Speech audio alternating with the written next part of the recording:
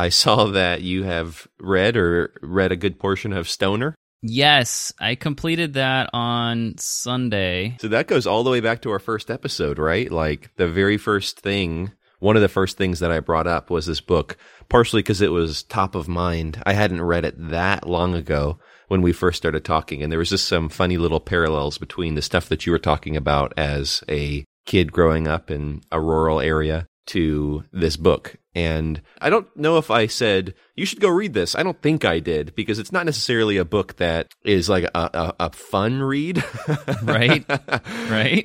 So did you like it? How did you feel about that book? All right. So I'm pretty sure you didn't technically recommend it, but with some people, I tend to take things as a recommendation when they're talking about them. Yeah. So if I attributed that to you, and you didn't actually recommend it, sorry. No. But I took it as a recommendation. Yeah. But yeah. I did enjoy this. Now, I will say that this thing struck home very dearly to me simply because the book is set at the University of Missouri in Columbia. I grew up very close to that university, and I know it fairly well. Really? And I spent a lot of time in the Kansas City area and in the St. Louis area. We lived right in between those two. So I'm very familiar with Boonville and a lot of the towns that he mentions in that, and I can see some of the roads between those towns. So this was kind of like reading about history of the area that I grew up in. Wow. It was very odd in that way. Huh. That's interesting. I think it was written in the 60s, if I'm right. Yes. A different time period, and I'm sure that the place is still fairly similar to the world of which this book is written in. Right. And like you said, it's not necessarily a fun read. Like, this is not one that you're going to read and say, oh, I feel so good about this guy, and he's done such a great job with his life. You don't come away from it like that at all. Yeah. I think if you were to really get into his mind, it would be a very depressing book. But this, I think, is one of the best books I've read in a very long time, oddly enough, simply because I think there's a lot to be said for understanding yourself and being aware of what's going on in your life. And he seems to be incredibly aware of all the little details and the nuances that go on in life, and has this really strong and deep search for real life connection and experiences probably once, but in an arena that even he didn't approve of, it didn't seem. Mm-hmm. I'm not going to go into the details because I think people should go read it. But it did strike me that this is an interesting story about someone who didn't live in the time of social media and interconnectedness worldwide like we do, and yet he still struggled to find real world and real friendships and the connections that come from those. So I really liked it. It really struck me, so thanks for mentioning it. I feel like over the last decade, the whole concept of apps has been so different than it used to be. I was just thinking about that. Like I referenced something like Winamp recently, and I called it an app. Yep. But they weren't called apps. They were called like programs or something completely different. And it's just even weird to think back to that, because the term app and having an app and downloading apps all seems so commonplace and normal now, but that wasn't always the way that it was. And I have kind of moved away from the world of the Mac as I've gone full iOS and using everything on my iPad and all of that stuff. But there's still obviously quite a bit of development going on. And there's an app called SetApp that lets you have a subscription service to quite a few of them. And you've been using that, right? Yes. I've been using it for 3 months now, 2 months, I don't know, somewhere in there. And it's an interesting service, and I have lots of thoughts about it. But I think you're right, the concept of what qualifies as an application. I mean, I'm a web developer, and we don't really call them websites most of the time. It's usually a web application. We've even adopted the term. Yeah, it's true. Because it gets really blurry. I mean, take, for example, Todoist. Like there's a popular one. They have their native apps, and then they have their web app. And they're all applications. They're all apps. So like it bleeds over into a lot of areas. And we used to have, programs. You'd have what we would call utilities. You had services. Like all of these things were different. And you can still kind of see that on the Mac to an extent, where you'll have like menu icons or toolbars, and they call themselves services. Or I think there's still the utilities folder on the Mac as well. So it still has some of that, but everybody's moving to apps. Everybody wants an app. And not only is everyone moving to apps, but those apps are moving to subscription models. Ulysses, we talked about that before. A few of these different apps that I use all the time, they're not just a one-time purchase. You download it and now you have it forever type of thing. It's you pay for it monthly or annually. And so it makes sense for something to come along and be a subscription service for a bunch of apps where you just pay a flat fee and you get a bunch of different things. So, I mean, like, how's that been working out for you? Have you liked it? Well, here's the thing with Setapp. It's one of those that I feel like a lot of people are curious about, but they're not sure it's worth the $10 a month or whatever. I think it's $10. People just don't really seem to think it's worth it because they don't have the crossover financially. I think if you're someone who's paying the Ulysses subscription and you have maybe one or two of the other apps that are there. I think I just saw Bartender join the group there, which is one that I use heavily and have for a long time. But it seems like if you have two or three of these that you're already paying subscriptions, it's better off to cancel those and then go the Setapp route just because of a financial breakpoint. And I think if you hit that breakpoint, it's really the best thing you can do is go ahead and make that shift. Now that I've been in it, and this is the way it always goes, isn't it?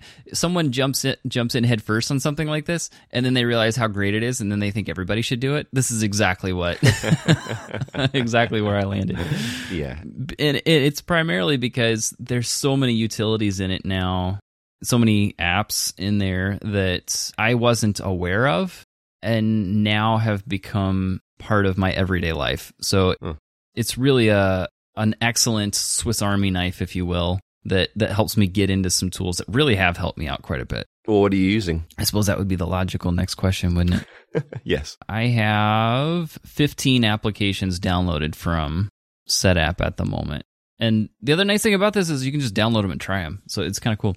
The ones that are, I think, the most interesting, Clean My Mac. I didn't have that before, but that's kind of a well-known app that a lot of folks use. As a developer, I have a few on here that people are going to roll their eyes at. So there's a couple here. What is it? Expressions. Are you familiar with regex or regular expressions? Yeah. Do you use them? No, but I'm familiar with them. Okay. This is a way to play with them and get them right. I write enough code that it's just super helpful to have that. There's another one here, Paw. And we've talked about APIs before to an extent. I've got entire hidden applications on the web that connect APIs together. Paw is a way of testing those and just seeing what you're going to get when you send information to and collect information from an API. I've been using that with my business because so many of my clients want me to connect to obscure APIs I've never heard of. And this makes my life so much easier to just test all of that stuff. So it has saved me a significant amount of time.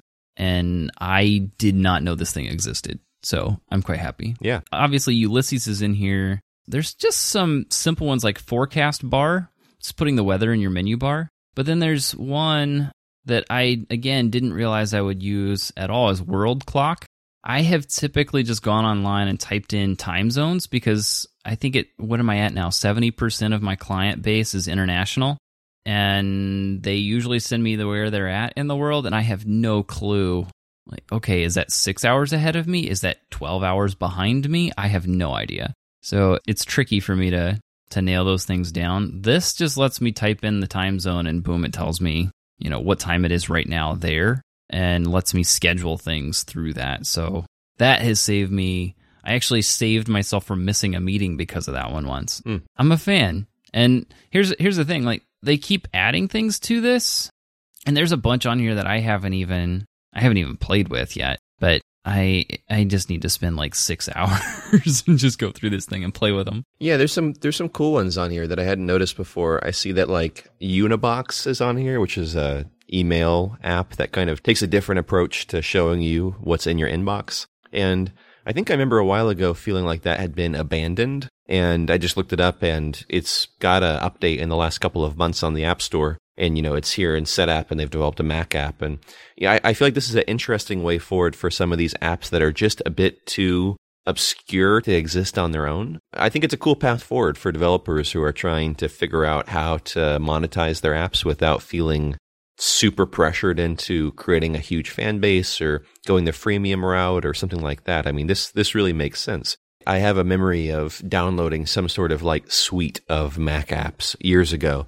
and just having fun trying out the different things. And this kind of brings that back in a weird way, feeling like, oh, I haven't tried this out, but let me download this. Like the World Clock, you probably would have never gone and looked for a World Clock application. No. But now that you have one, hey, it's awesome. And it's cool that your money is going to help support someone to create the World Clock, because someone should be developing that, right? Like that's the weird thing about apps, is that there's so many of these that have to be free because they're too obscure to make money, but these people deserve some return on this development. And it's cool to see something like Setapp exist and try to help them create a path forward. I think you're onto a cool path there too, because as a developer, as someone who builds, in my case, web apps, so I don't really get into the Mac app world at all.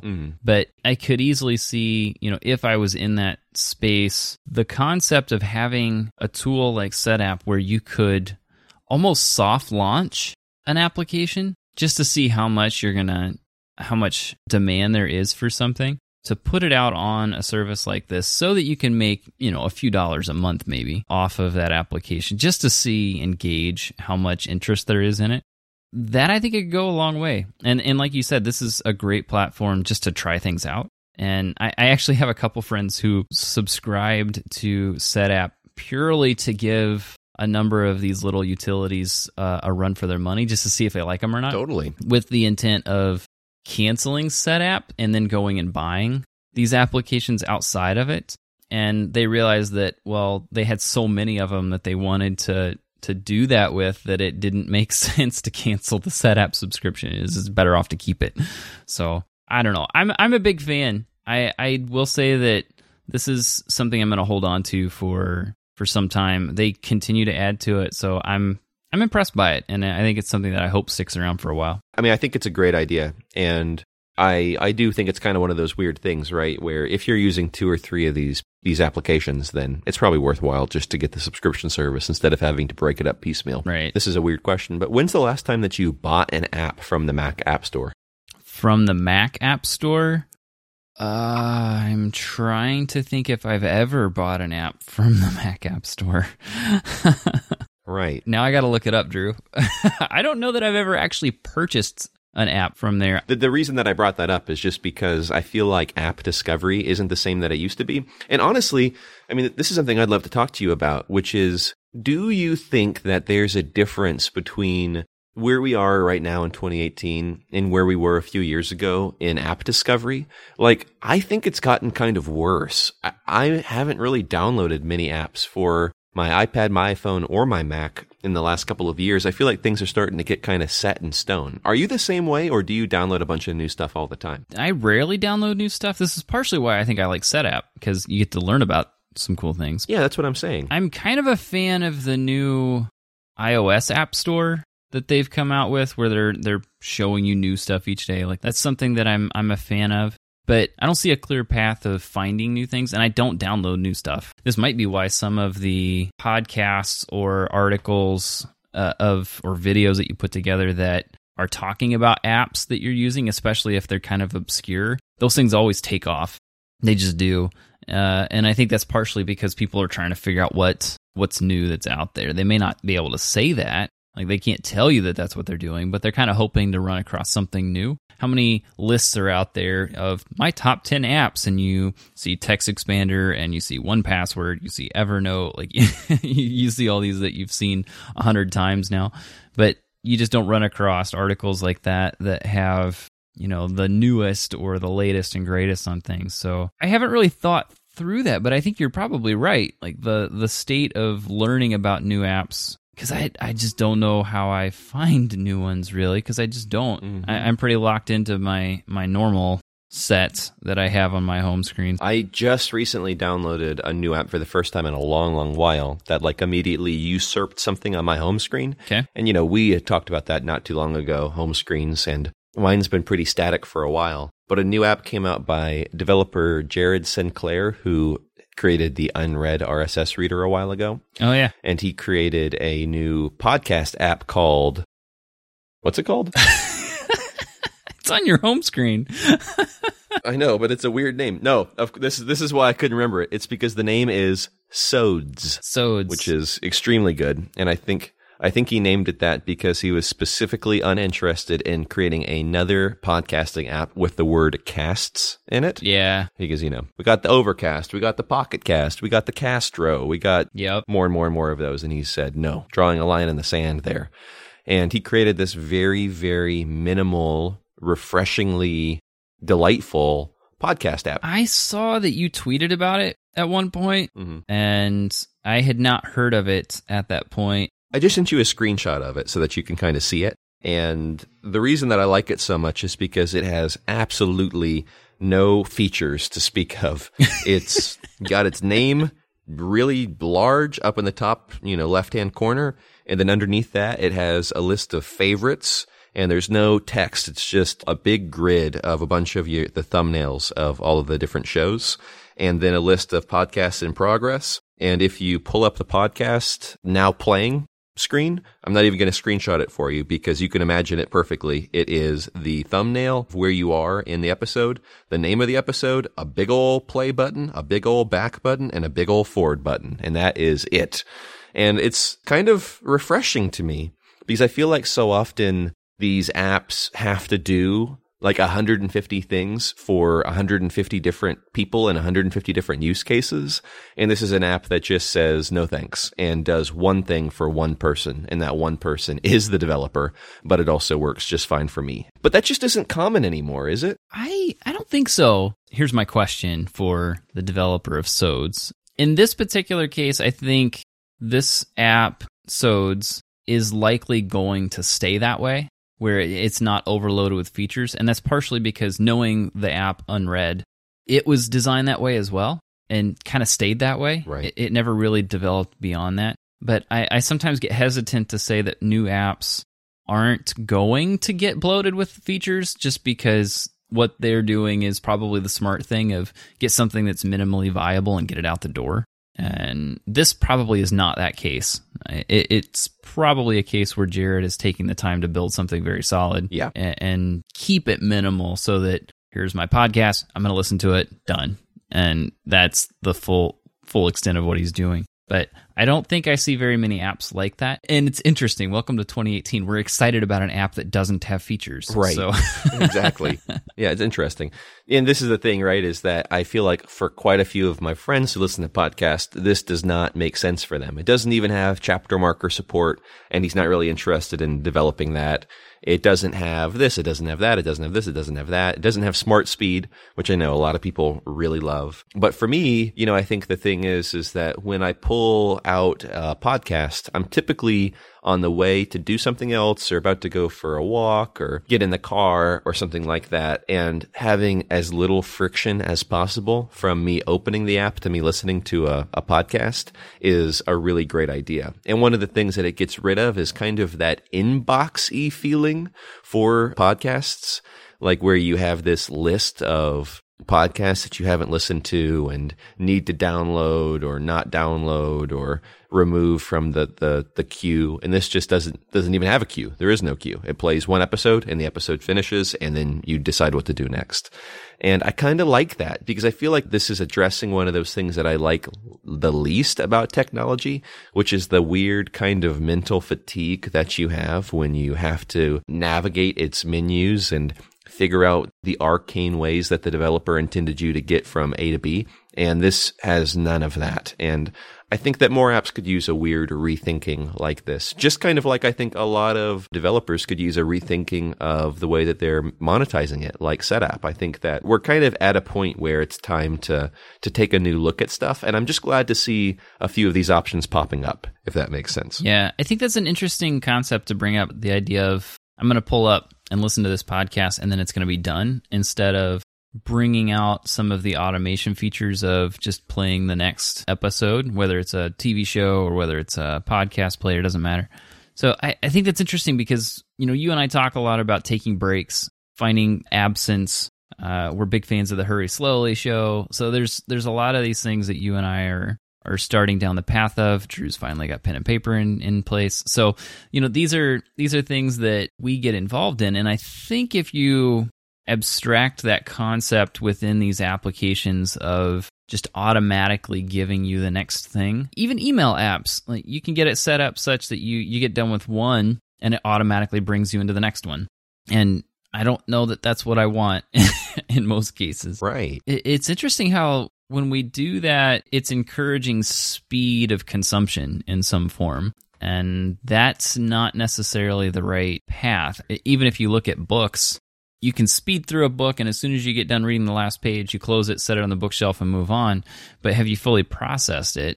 I don't know. Maybe in some cases. In others, definitely not.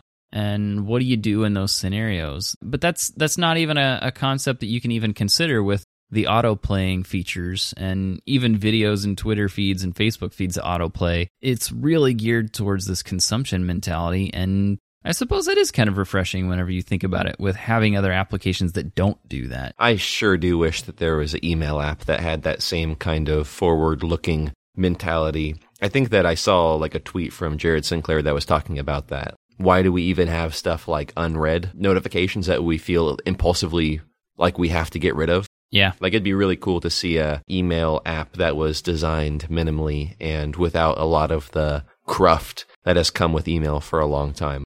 Did you have a little change in the way that you deal with email? Yes. I, for a long time, had email on my phone and I took it off of my phone. All right, so this is going to go back to the time when Joe was doing morning pages every single morning. Okay, the good days. So whenever I do morning pages, because I can get to it 2 or 3 times a week at the moment, so it is a thing that's slowly creeping its way back into my life. But at the same time, I have had a habit of whenever I would sit down to write them, the first topic that would come to mind, I would try to stay on it as long as I could, just to try to flush out what I thought about or how I felt about it. And whenever I did that, there was one morning that I brought up email in my mind and stress, and was kind of running through this concept of, okay, does email stress me out? Well, how many people does it not stress out? And what do I do about it? And I realized that I was spending a large amount of time on my phone checking email, and I would do just that. I would check it just to see if a client had a problem or if there was a prospective client that came in.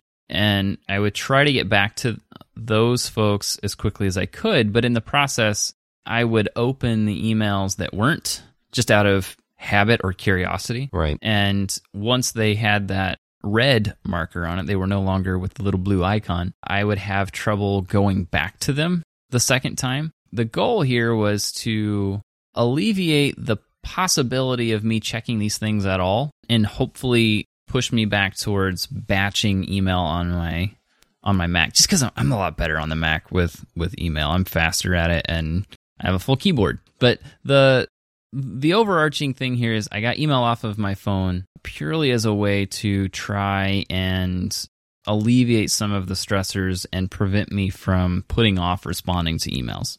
That was the intent. I'm not entirely sure how it went yet.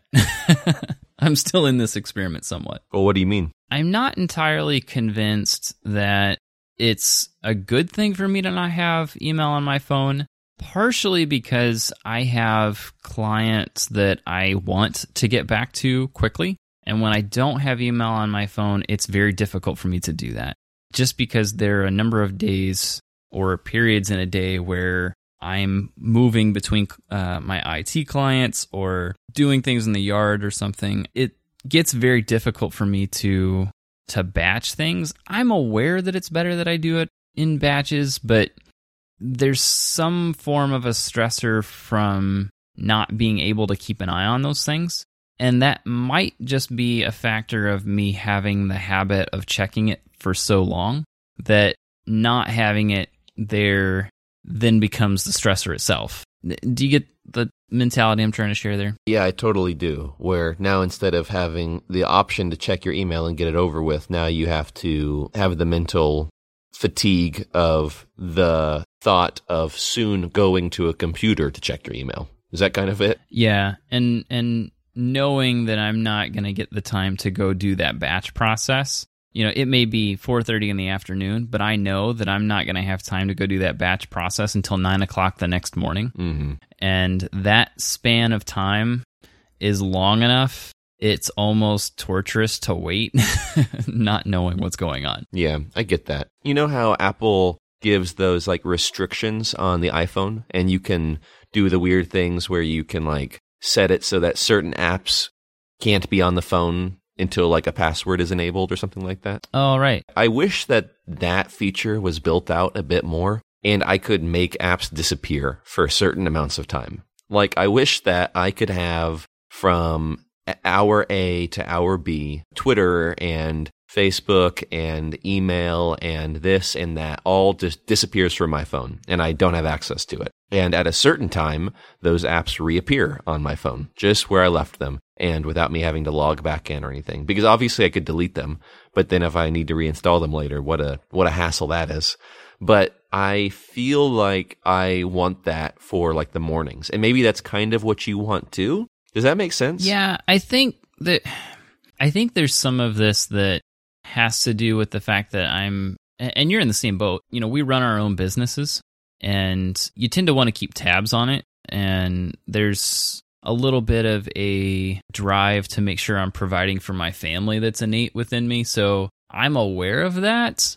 And because of that, I feel this huge responsibility to not let the ball drop on any of my client projects because I know that's what pays the bills. And it feels irresponsible to me to neglect something like email when that is borderline the lifeblood of that business. Right. So by saying I'm going to wait from 4:30 in the afternoon until 9 o'clock the next morning to check my email, it almost feels like I'm neglecting that provider role to my family. That is where my mind goes. I know that that's kind of a stretch to get to that, but it still doesn't stop that feeling that's there. I don't know. Is this something that you deal with at all? Do you have email on your phone? Am I just being weird? Email isn't a big deal for me because I just honestly don't have that many communications via email. Every day I wake up, I don't have that many emails, but I do have that feeling where you sort of prioritize email over other things and feel the need to respond to something when it comes through to you. And I have notifications turned on for email. For a while I didn't. But I think the thing is like there has to be moments in your life where you feel freed up from all of that. And if you are constantly looking at them, you're not freed from it because it's taking up your time. But even if you aren't looking at it, that doesn't necessarily mean that you aren't freed from it because you're still thinking about the fact that it needs to happen at some point. And I feel like that's a problem with not having appropriate like delineation between the times of morning or morning pages or work and non-work. And unfortunately, we just kind of live in a world where those on and off patterns and periods don't exist like they used to. Or maybe they just never really existed and it's really, really evident now because you can constantly be reached. But that's the weird thing about these devices, right? Is people are expecting a response. And we talked about that a long time ago. What is the appropriate amount of time that can go between someone emailing you and you responding? What is the appropriate amount of time that can go between someone messaging you via a text and you not responding? Like all of that stuff is weirdly subconsciously unspoken, but a requirement. And then since you know it's a requirement, you kind of begin to feel that inside of yourself and feel like you're not doing a great job if you aren't on top of it to begin with. So when I pulled email from my phone, and I have had spells where I've put it back on, mostly because I'm going to be traveling all day, and it's nice to have it there whenever we do rest stops and such, just to make sure nothing's falling apart and I need to go pull a computer out and bring a website back up. It's nice in those cases, but I think there's a little bit of a factor here as well where if I had, say, 12 months worth of an emergency fund sitting in the bank account, I would probably treat this a lot differently just because of the way that my mind works and knowing where I land financially. It's weird how much of this has to do with purely making sure bills are paid. But I think that's the nature of being your own boss. You're always paying attention to those details. And in this particular case, the ones that I find myself checking fairly regularly is, I feel like I want to check in on email a lot. And I'm also checking my calendar a lot just because I know that I have to schedule a lot of things just to make sure that nothing falls through the cracks. So I have a fair number of meetings. I have a fair number of emails that come in. And just for, so listeners can understand what I'm checking on, I get close to 100 emails a day. Yeah. That is after filtering out newsletters, and that's after filtering out contact form type emails that I'll get. Those are emails that are sent directly to me by a person. It's not a robotic thing in any way. So, if I count all of that, I get close to 300 in a day, if you want to count all that stuff. That's too many emails, man. I know, but it keeps things moving. And it's partially why I've been growing my business lately and looking at ways of doing that, just because there's so much going on that I have a hard time keeping up with it all and need some help with it. So that is one piece. So, bring this all together here. Between the meetings, between the emails, and everything that goes on, these are things that I know if I have email on my phone, I'm going to check it constantly in order to, get through things or just make sure nothing's falling apart. But this is also a factor of the work that I've been doing has been gaining enough traction that I'm getting a lot of inquiries, and I need to figure out how to handle that so that I can scale some of that email load back. But I'm not to a point where I can really cut some of that yet. And until then, I need to stick to having email off of my phone just so that I can get a little bit of a break from it and not be stressing about it so frequently. Because if I have it on there, the negatives that come from having it there are greater than those of not having it there. If you can see the balance that I'm trying to paint there. Are there any other apps that you have removed from your phone for similar reasons? Permanently or temporarily? Either. Well, I've done the normal experiments of pulling social media off my phone. Mm-hmm. I can't say that I'm really one that has any form of an addictive problem with social media. So I have those on here. I have deleted them from time to time whenever I know that they're getting to be a habit that I shouldn't have. But I can't say that I've had anything that's as pervasive as the email bit that falls into that category. Is this a thing you've done? I just feel like this is a thing that everyone does. I think that this is just a weird thing that we're starting to have to get accustomed to because we are attached at the hip to these devices that we carry all the time.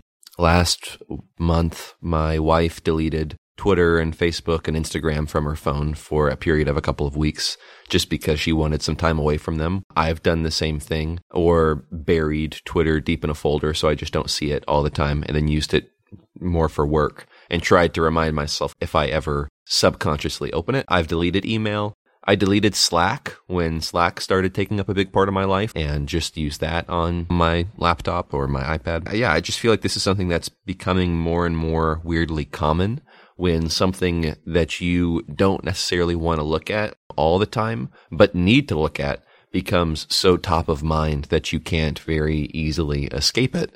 And I don't think we really have a great solution to that. I feel like that's kind of a weird problem in the way that our phones are built, that they're very much on off. You have the app or you don't have the app, and that's the end of that. And when you wake up in the morning, what do you look at? You look at your phone. And if you wake up and look at your phone in the morning, what's the first thing that you open? Probably not something that you necessarily want to open.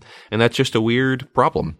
And I don't necessarily know the answer to it, but I do know that it's probably better to delete it and have to deal with the fallout from that than it is to give in. I would be interested in knowing how many people delete apps just because they become pervasive. Because I feel like a lot of people don't. And maybe that's just my perception, but it seems like most people just continue down the habitual process. But at the same time, I also know at least folks in our age category seem to have this tendency to delete things. I don't know that I run across that in, say, high schoolers much at all, but I think you're right. I think there are a number of people who do this. I just don't know that it would be a large number, but I hope it is. Well, I mean, high school is a different story to me because of a lack of agency there, right? I mean, when you're a high schooler, you don't have a whole lot going on in your life. So true. Whenever there's something that can, keep you from being super bored, You can't necessarily pick up stick and do something else or say, I have work to do. You have some work to do, you do the work, and then you have nothing else to do because you're a high schooler and that's your job. Your job is to go to high school and do a little bit of stuff and then do a whole lot of nothing. And so I get that. But yeah, I feel like it's when you reach that age of identity, that age of freedom, and then you start saying, oh no, these habits of distraction or these habits of just looking at something important too often are debilitating, and I don't want that anymore. And I do feel like that's pretty typical for people to do that. I could be wrong. Maybe I am in a small subset of people that delete stuff. And the problem is that these things are so pervasive that there's no actually deleting it. You can't really get away with that. I heard recently that an author that I love, his name is Sebastian Junger. He wrote a book called Tribe. I don't know if we ever talked about that or not. I know of it. It's on the list, but I haven't gotten to it. Yeah. It's a great book about community and what brings us together and really, really interesting stuff. And he also wrote The Perfect Storm, which was later turned into a movie. And I think he wrote another book called like War and was even part of a documentary about war called Restrepo. I think that's how you say it. And anyways, he's a very interesting person. And recently talked about how he has never had a smartphone, how he has a flip phone and has never gone beyond that. Do you know anybody like that? I know some folks, but they're gray hairs, so... Yes, exactly, right? It's not because they've consciously decided, it's because they can't fathom having it, right? Right. I don't want to do the new thing, so I'm just not going to do it at all. That seems to be the mindset that's coming there. Yeah, and this was in an interview, and I think he said something along the lines of that he doesn't have one, has never had one, and doesn't really want one because he doesn't think that people that have them actually feel any better for having them. And I don't know if I can disagree with that. It's tough to argue with that. I know, isn't that? It's kind of hard, you know? And it is one of those weird things where once you have it, it's kind of hard to go back to not having it. Just because you delete email from your phone doesn't mean that now you are worry-free. It just means that you've transferred that worry to another place or to another kind of problem. And I mean, yeah, it's just this kind of this weird thing where you don't really feel like you can go back. But I kind of respect this person who has decided to never start in the first place, you know? Yeah, I was at a men's group last night, and we were talking about seeing students and high schoolers who were on their phones, and someone was talking about how if you go to the mall and just sit and watch and see the young folks there and just try to count how many are happy and have a happy look on their face. And in their experience, the people who they had seen were very discontented and very angry most of the time. Okay, well, how many did you run across who were actually happy the whole time you were there? And it was very few. And, you can attribute that to a lot of things. But I think we, as a culture and as a society, we spend so much time on them that you just become disconnected. We've talked about this how many times? Totally. It becomes pervasive, I know. So this is a topic that I think you and I are both fairly passionate about. But I do think there's a number of folks who've not ever had a smartphone. They don't have any interest in having one. I know my in-laws originally got them simply because they were told if they don't, they're going to get left behind. So maybe, I suppose. But I don't know. There's a lot of good that can come from them. I think you just have to control it. Yeah. Again, we've talked about this, but if you treat it like a tool instead of a thing to take your mind off of something, that's where I think it can be helpful. But I don't know that most people think of it that way. I think that's kind of an anomaly with a mindset. I found where I initially saw this, by the way. It was on Cal Newport's blog, and he had just posted about it a few days ago. And the quote that I thought was pretty impactful was the interviewer, Joe Rogan, said, don't you want a phone when you're out? And Sebastian said, no, when I'm out, I want to be out in the world. If you're looking at your phone, you're not in the world, so you don't get either. I just look around at this, and I'm an anthropologist, and I'm interested in human behavior, and I look at the behavior, literally the physical behavior with people with smartphones, and it looks antisocial and unhappy and anxious, and I don't want to look like that, and I don't want to feel how those people feel. And I just thought that was not too far off base. I think the reason that I'm even saying that is just because I feel like this is obviously an extreme to say, I don't want a flip phone. I never want a flip phone. But it's also not incorrect to say people don't look happy when they have a phone in their hands. And even though it doesn't feel controllable, that is a controllable thing, right? And I think that the important thing that matters is when you pull your phone out, whatever is on it is there because of your choices and because of your decisions. And so if deleting email makes that a better experience, then delete email. And if deleting Twitter or Facebook makes that a better experience, delete Twitter and delete Facebook and delete Instagram and delete them all. And make sure that the thing that you're using over and over again every day, more often than really any other object in your life, is something that brings you, if not happiness, then definitely not anxiety. Like, that is not a good way to live. And I feel like we've all been trending towards that for a while and need to figure out how the heck to get out of it.